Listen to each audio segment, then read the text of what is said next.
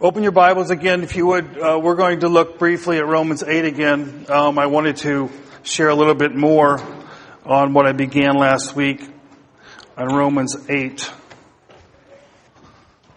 Romans chapter 8. Let's begin in verse 28. And we know that all things work together for good to those who love God.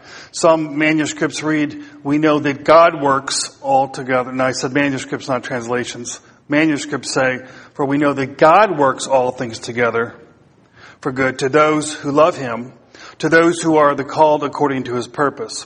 For whom He foreknew, He also predestined to be conformed to the image of His Son, that He might be the firstborn among many brethren.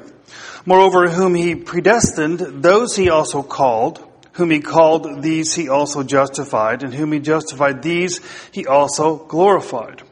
What shall we say to these things? If God be for us, who can be against us? He who did not spare His own Son, but delivered Him up for us all, how shall He not with Him also freely give us all things? Who shall bring a charge against God's elect? Is it God who justifies? Or some versions say, it's God who justifies. An affirmation, not a question. Who is he that condemns? It is Christ who died, and furthermore is also risen, who is even at the right hand of God, who also makes intercession for us. Who shall separate us from the love of Christ? Shall tribulation, or distress, or persecution, or famine, or nakedness, or peril, or sword? As it is written, for your sakes we are killed all day long. We are counted as sheep for the slaughter. Yet in all these things we are more than conquerors through Him who loved us. For I am persuaded that neither death nor life, nor angels nor principalities nor powers, nor things present nor things to come, nor height nor depth, nor any other created thing shall be able to separate us from the love of God, which is in Christ Jesus our Lord. Amen. I want to point out three things briefly today. One, the proof of God's love. Secondly, the persuasion of God's love. And then the place of God's love. We kind of unpacked this passage a little bit last week, and that's really my first point, and that is to, in some ways, review what we said. When we talk about the proof of God's love, have you ever met anybody that was very free with their terms of endearment, very free with saying things like "I love you" and nice words, but you tended not to believe them? Ever met a person like that? God's not like that. When God speaks truth. But more importantly, God's words are backed by God's deeds. The proof of God's love are not words. Now might seem obvious, but we need to contemplate this for a moment. Because you see, we have a book called the Bible. We believe these are God's words. Amen? So these words are true. And so Christians tend to have a intellectualized faith, a head faith, if you will, a knowledge-based faith, a word-based faith. And it's easy to get things in our head that are not really in our heart. It's easy to assent to things intellectually which we don't believe practically. And it's because God has chosen to reveal Himself through His Word. But the thing we need to understand is God doesn't reveal His love through words. Now, the Word talks about His love. God doesn't reveal His love through words. God reveals His love through acts and deeds. The words in the Bible are not simply words of love. They are words about deeds of love. Do you understand the difference? Think about the history of Israel.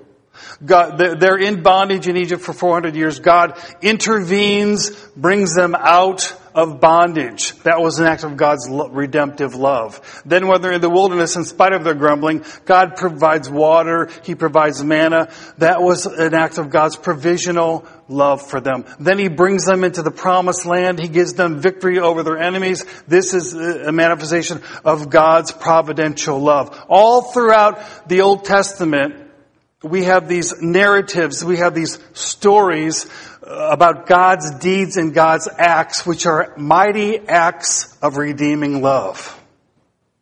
So when people say the Bible is God's love letter to you, that's not really true. He doesn't just say over and over, I love you, I love you, I love you. Is there a song like that somewhere? Rather, the Bible is a record of God demonstrating His love to us through His deeds. So God has proved His love. He acts in ways which demonstrates that He truly loves us. What we have in the Bible are not merely stories, we have history. Now, if you read contemporary evangelical books, you'll see this word story a lot now popping up. You see the word narrative, you see the word meta-narrative and these fancy words. The biblical meta-narrative is, and that's all fine and dandy, as long as we don't lose sight of the fact that when we talk about a story in the Bible, we're not talking about something that is fictional. We're talking about history. We're talking about things that actually happened in space and in time. In other words, the love of God is not a theory. It is a fact. It is a fact. This is why Machen, who was kicked out of the Presbyterian Church years ago for being a Bible-believing Christian, stress the importance of the indicative. And I'm going to talk a little bit about language this morning, because the indicative in language is the mode of assertion. It is saying something is a fact, something is true. When we say that Jesus Christ died on the cross, was buried, and rose from the dead, we're not saying this is a lovely story which is to inspire us to sacrifice for others. We're saying this really happened. In space and time, at a certain date, at a certain place, a certain person named Jesus was literally, not figuratively, not symbolically, but literally nailed to a cross. Boom, boom, boom. It hurt. It was painful. He bled. He died. It happened in space-time history. It's a fact. So Paul gives us a list of things which prove the love of God for us. When he says God is for us, who can be against us, right? He that, verse 32, he that did not spare his own son. And he's talking about the painful crucifixion and death of Jesus that God gave for us in space-time, in history, as a real event. He gave His Son in our place to die in our place for our sins. He did that for you, and He did that for me. It really did happen. It's not just a story. I was reading an article the other day about you probably, if you keep up on religious news, you know, the Presbyterian Church USA, which is not the same as the PSA. The PSA is conservative, and that's Covenant Seminary. The PCUSA is liberal, and they just had a vote to have homosexual clergy. And as I was reading quotes, not just by different liberal clergy, it was astounding to me how they would talk about the biblical narratives and the biblical stories, and they would even say things about Jesus rising from the dead. But as you read more, what you realize is they didn't really believe it happened as a fact. It's religious language. It's symbolic language. It's supposed to lift our spirits, how we can rise above the adversities of life and other such things. But it didn't really happen. Well, what does Paul say about the resurrection? He says, if Jesus didn't rise from the dead, we are all men most miserable. Our faith is in vain because our faith isn't in a story. Our faith is in a real person that lived and died and rose again from the dead. He really died and he really rose and he's really alive. It's a fact. It's not a theory. It's a fact. It's not a story. It's a fact. So when Paul in this passage talks about God's love, and he goes through this list of things in Romans 8, which we've read, but let's look at them again. He says in verse 32, he who did not spare his own son, but delivered him up for us all. This is the crucifixion of Jesus. Who shall bring a charge against God's elect? It is God who justifies. If you have put your faith in Jesus Christ, it's just if you'd never sinned.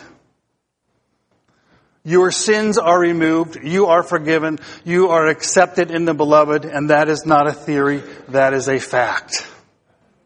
It's a fact. Who is he that condemns? It's Christ who died. The point being, if Jesus Christ loves you enough to die for you, is he going to condemn you at the same time that he's dying for you?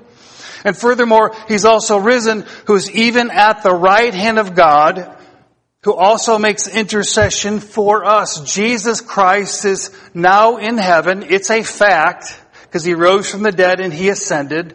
He's now at the right hand of the Father. That's a fact. He is now interceding for his church. That's a fact. That's not a lovely story. It's a true story.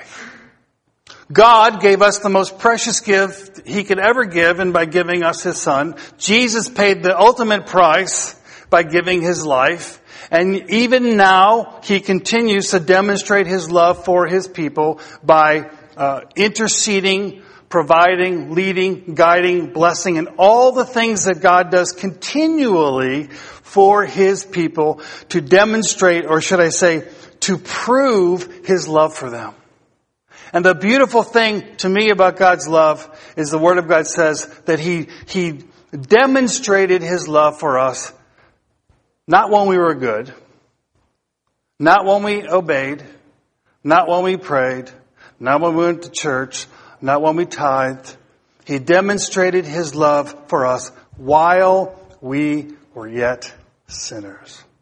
Look at Romans 5. We'll come back to Romans 8. Romans 5. After saying in verse 1 that we've been justified by faith, and as a result of that we have peace with God, he says in verse 6, "For when we were still without strength, in due time Christ died for the ungodly.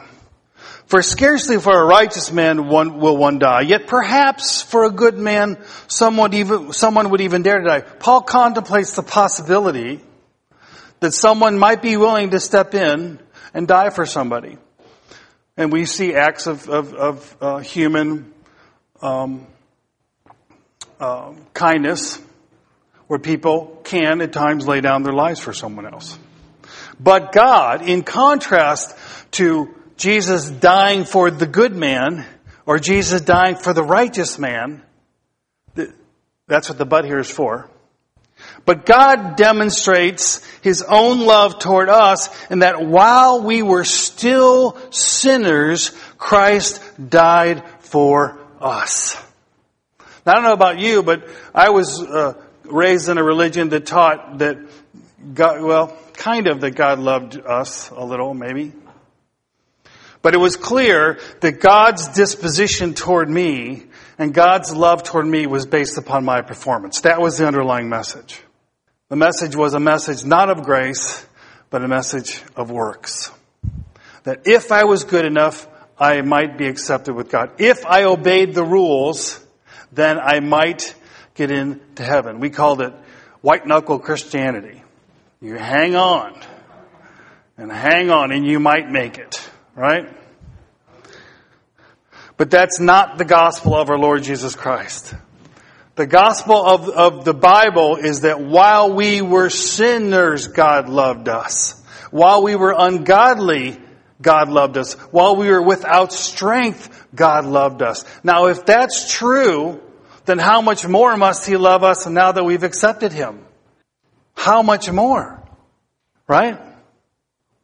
And so Paul says, much more than, verse 9, much more than, having now been justified by his blood, we shall be saved from wrath through him. For if when we were enemies, we were reconciled to God through the death of his Son, much more, having been reconciled, we shall be saved by his life. The love of God, as revealed in the Bible, is a series, really, of many acts and deeds on God's part, which culminate in the death, burial, and the resurrection of Jesus Christ. Because the Word of God says that all the promises of God in Jesus are yea and amen. That means that all of the promises of God are encapsulated and they are fulfilled in Jesus Christ. He is the fulfillment of every good thing that God intends to give to us. And it's in Him. God's love is a fact, whether or not we believe it. Now, I don't know about you, but I didn't get saved as a little kid. I got saved as an adult, and I lived as a pagan for quite a while. And when I say that, I mean a real pagan. I really lived like a real pagan. And I tasted the world, lived in the world, was immersed in the world. And when I came to the Lord Jesus and I experienced the love of God, it was life transforming. Life transforming. And and I remember reading Romans 5 for the first time. And I remember it hitting me that even when I had been out partying and sinning and rebelling, God had already demonstrated His love for me. Jesus had already died for me thousands of years before. Already. And it wasn't turn over a new leaf and then God will love you. It was rather receive the love of God and He'll turn over your leaf. You don't change for God, God changes you when you experience His love. Which leads to my second point, the persuasion of God's love. Go back to Romans 8. In verse 38, Paul says, "For I am persuaded that neither death nor life, nor angels, nor principalities, nor power, nor things present, nor things to come, nor height, nor depth, nor any other created thing shall be able to separate us from the love of God, which is in Christ Jesus." Notice he says that I am persuaded. Or your versions might say I am fully convinced, or something of that nature. Leon Morris says he says this regarding Paul. He says, Paul sees no possible shadow of doubt. That's what the word means. I am not just convinced, I am fully convinced, he says. Now notice what Paul does not say. He does not say, I hope, right? I hope I won't be separated. He doesn't say, I wish I don't get separated. He doesn't say, I desire to not be separated. He doesn't even say, I think I won't be separated. He doesn't even say, I know that I won't be separated, but rather he says, I am persuaded that nothing will separate us. I am fully convinced that nothing can separate us from the love of God. This is the language of faith. And what's one of the things striking about this word persuaded here we're back to grammar, it's in the perfect tense. You know what the perfect tense means? Well, let me tell you. Even if you know, I'm going to tell you anyway. You know what the present tense means, right? Not just that it's happening now, but if it's happening now, the idea is that it happens continually. So grammarians, they illustrate the present tense by a line. Think of a line running. That's the present tense. Now Greek has this thing called the aorist, which we tend to call the past. And the aorist tense is something that happened in kind of a timeless way. Often it alludes to the past, and that's why it's often called the past. But it's pictured as simply a dot on a piece of paper. Boom, it happened. Doesn't say anything about anything else other than it just happened. But the perfect tense is a combination of both. The perfect tense is a dot with a line. So what Paul is saying is not just, I am convinced now, that's true. But at some point in the past, the dot, at some point I became convinced. Now, I'm sure that was when he got knocked off his donkey onto his donkey, right? On the Damascus Road, and he met Jesus. He got convinced. Boom. Point in time. I am persuaded. But the perfect is, I was persuaded, I have been persuaded, I am now persuaded, and I will be persuaded. That's what the perfect is. That's why we have to translate it persuaded or fully convinced, or maybe even better, I have been and will always be fully persuaded of God's love.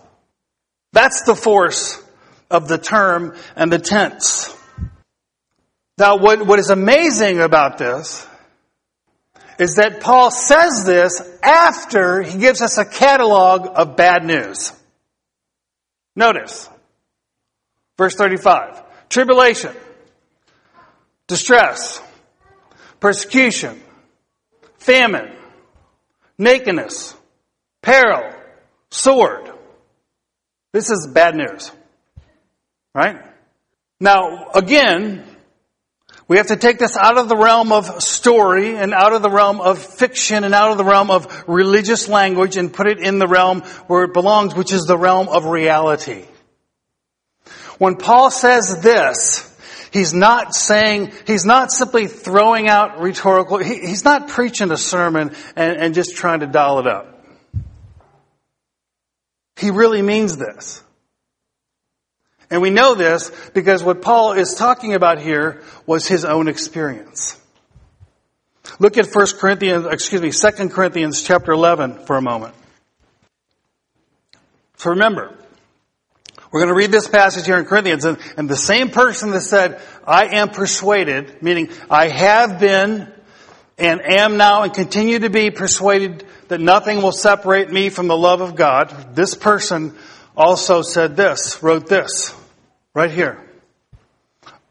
2 Corinthians chapter, what did I say? Good, you're following me. 11.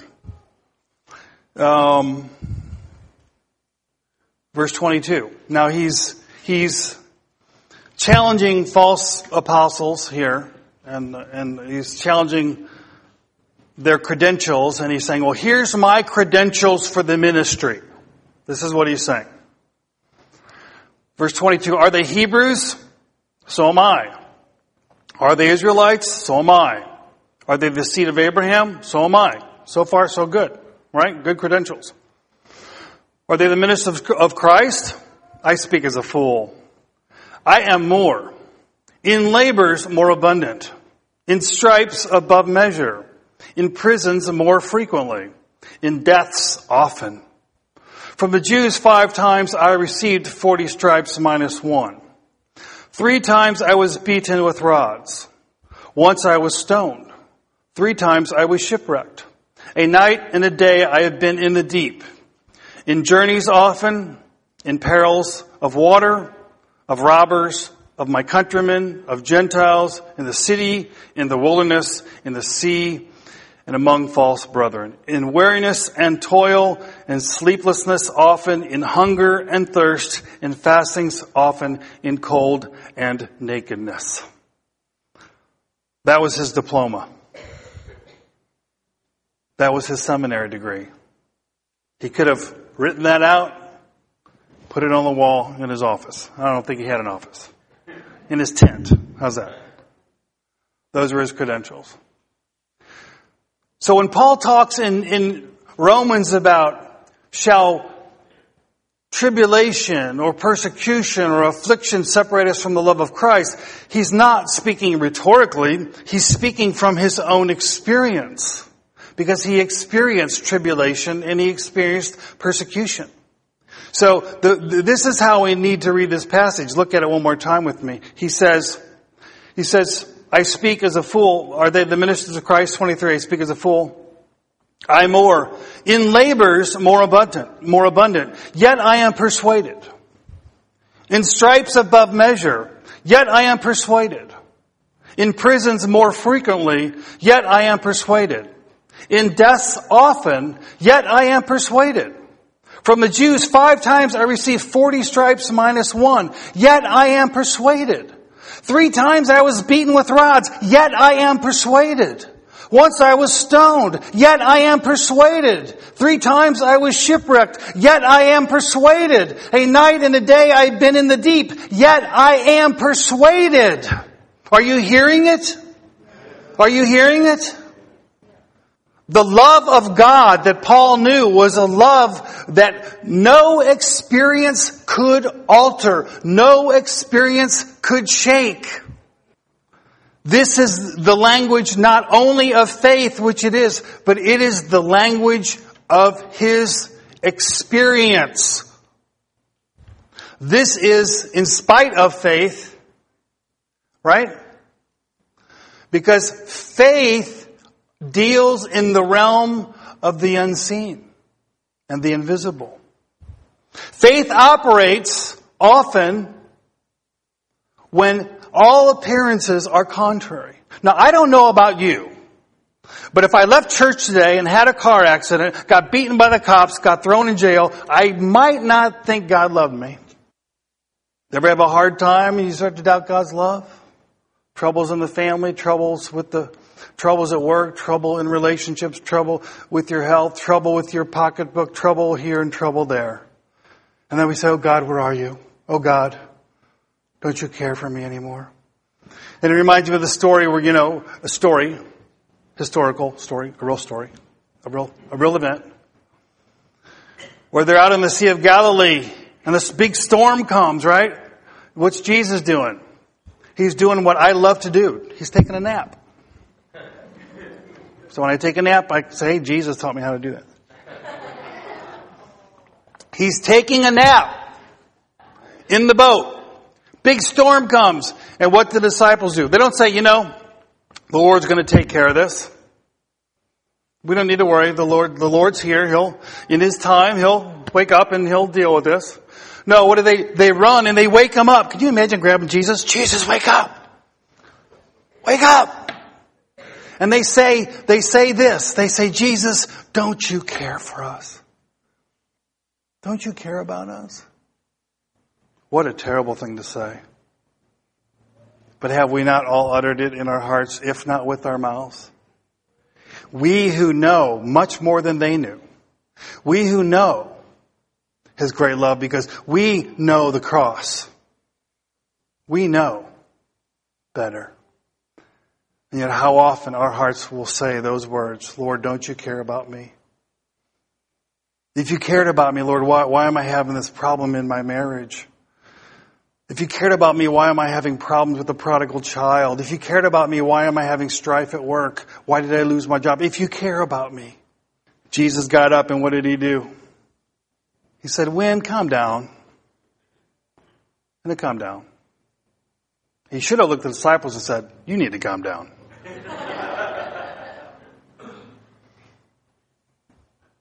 But no, they were looking at the environment. They were looking at the circumstances. They were looking at the storm. That's how the natural man acts. But the spiritual man walks by faith. He walks in the realm of the unseen. And so even though things may be contrary to the Word of God, he believes the Word in spite of the circumstances. Somebody say amen. Where are we? We're in Corinthians. Go to 2 Corinthians 4, since we're already here. 2 Corinthians 4, look at this. You there? Say yes. Therefore, no, we need to go back. Verse 7. 2 Corinthians 4:7. We have this treasure, the treasure of the gospel, in earthen vessels, clay pots. We're the clay pots. We're nothing. But the gospel is the treasure. Because it's about Jesus. It says, we have this treasure in earthen vessels that the excellence of the power may be of God and not of us. For we are hard pressed. This is Paul again. On every side, yet we're not crushed. We're perplexed, but not in despair. Persecuted, but not forsaken. Struck down, but not destroyed. Always caring about in the body the dying or the death of the Lord Jesus, that the life of Jesus also may be manifested in our body. For we who are alive are always delivered unto death for Jesus' sake, that the life of Jesus also may be manifested in our mortal flesh. So then death is working in us, but life in you. As they're crushed, this fragrance comes out. As they're struck and they're cut open, what flows out is Jesus. Life out of death. He says, and since we have the spirit of faith, according to what is written, I have believed, therefore I spoke. We also believe and therefore we speak, knowing that he who raised up the Lord Jesus will also raise us up with Jesus and will present us with you. For all things are for your sakes, that grace having spread through the many may cause thanksgiving to abound to the glory of God. Therefore, and this is the part I want you to know, but you had to see the context. The context is this being hard pressed, perplexed, persecuted, all the persecution, affliction. Okay, therefore, 16, we do not lose heart. Even though our outward man is perishing, yet the inward man is being renewed day by day. Now the inward man is being renewed because he has faith. Because the inward man can perish too. Not eternally, but practically. The inward man is renewed by faith because the inward man looks at the unseen. For our light affliction, which is but for a moment, is working for us a far more exceeding and eternal weight of glory. Notice verse 18. While we do not look at the things which are seen, but at the things which are not seen. For the things which are seen are temporal, but the things which are not seen are eternal. If we had time, we would look at Hebrews 11, but we don't. But read through the chapter, this hall of fame of faith. And it talks about how when God warned Noah of things unseen, he moved with fear. And we see other examples where Moses responds to the invisible God. The things the choices they made, the things they did, didn't make sense. If you didn't see what they saw, it didn't make sense. They were not acting based upon what they saw. They were acting based upon what God had spoken.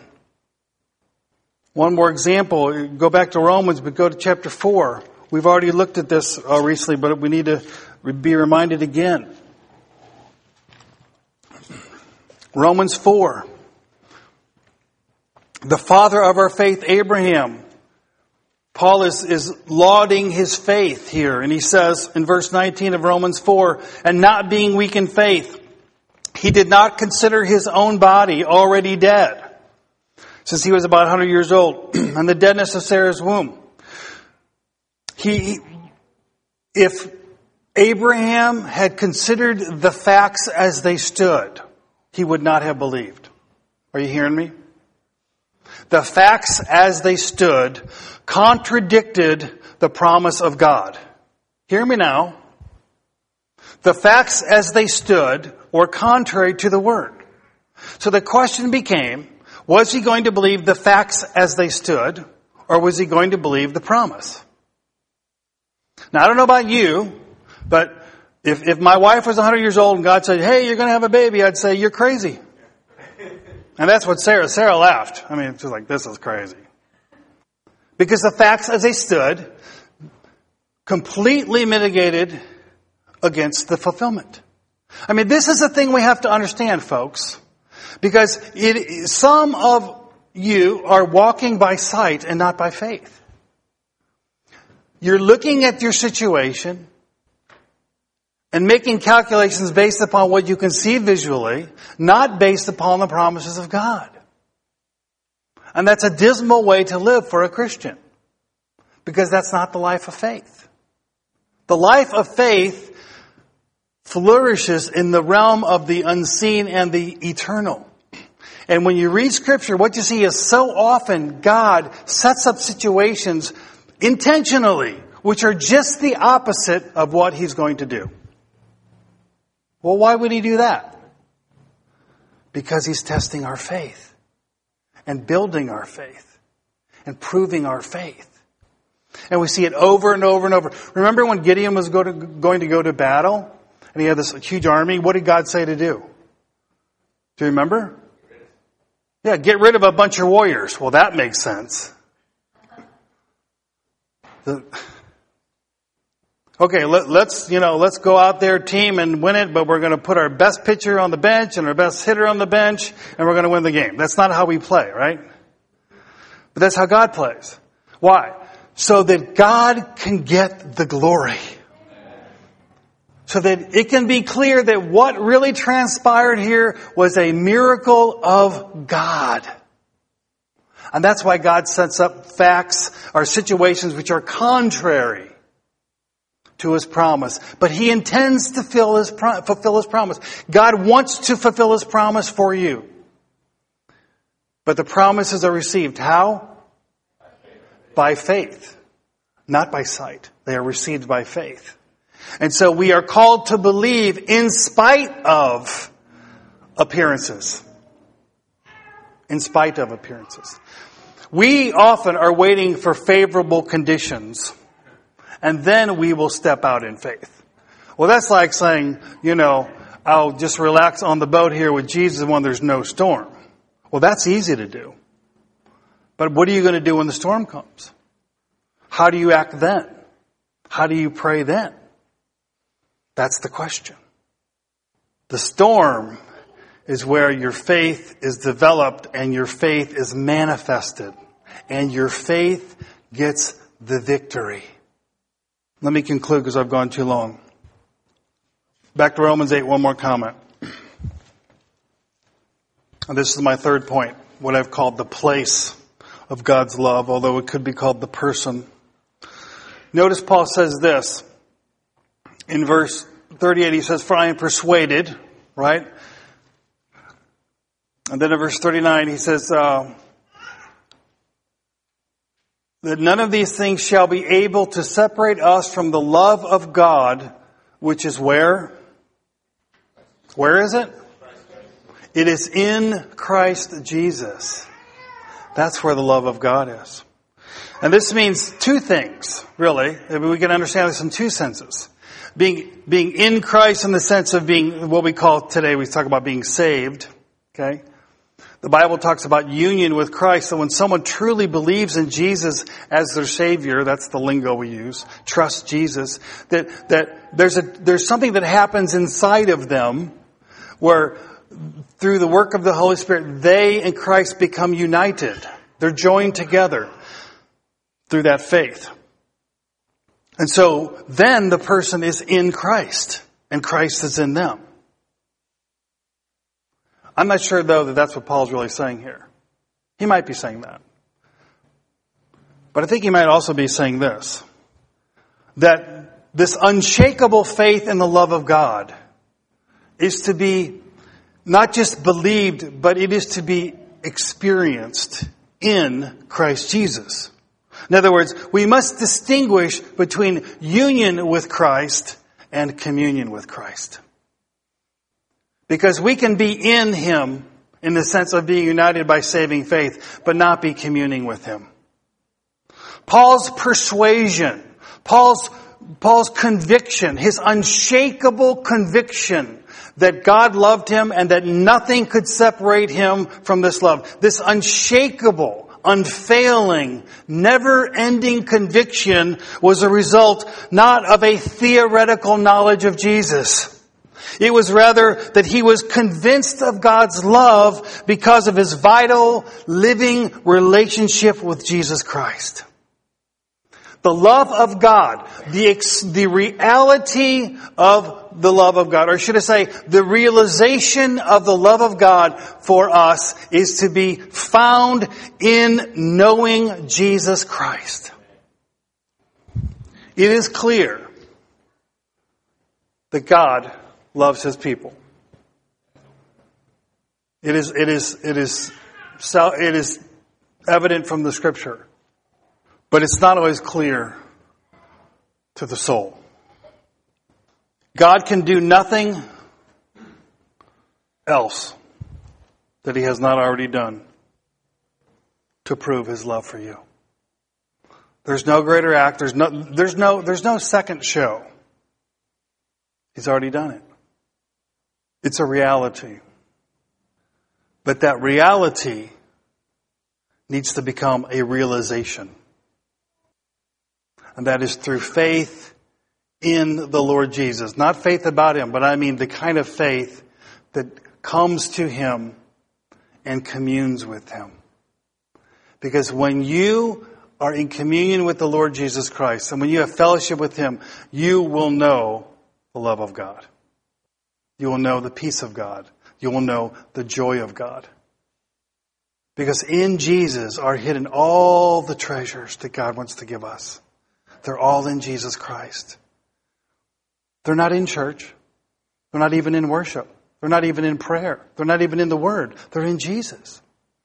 Now prayer, worship, the Word, church are means. But He's the end. He's the goal. Communion with Jesus Christ. It was because Paul had a living, vital relationship with Jesus that his faith was unshakable, that he was fully persuaded, because this was not a story to him. This was not a theory to him. This was not a doctrine to him. This was a person, our Lord Jesus.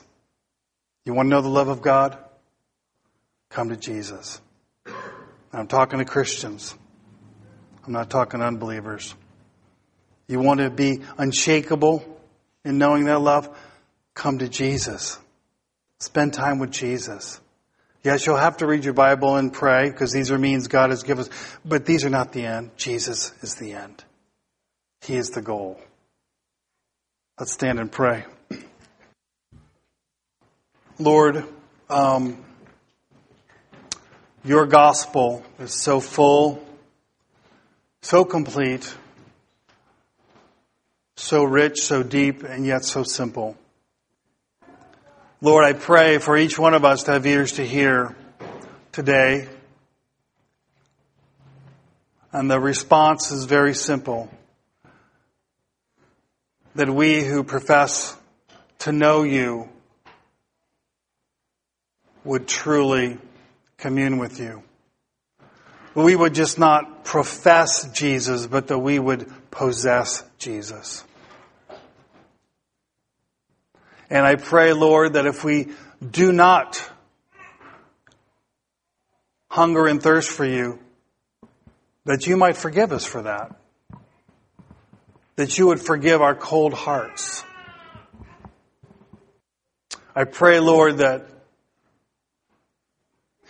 we would be like David, who said that he waited and he watched for you more than the watchmen, the sentries that waited all night for the sun to come up.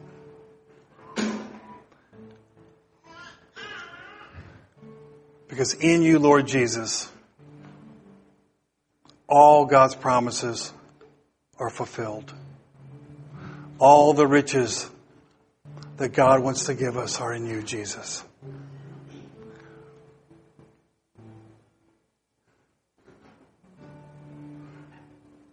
May you teach us, Lord, to learn how to truly abide in you. And I pray it for your glory. Amen.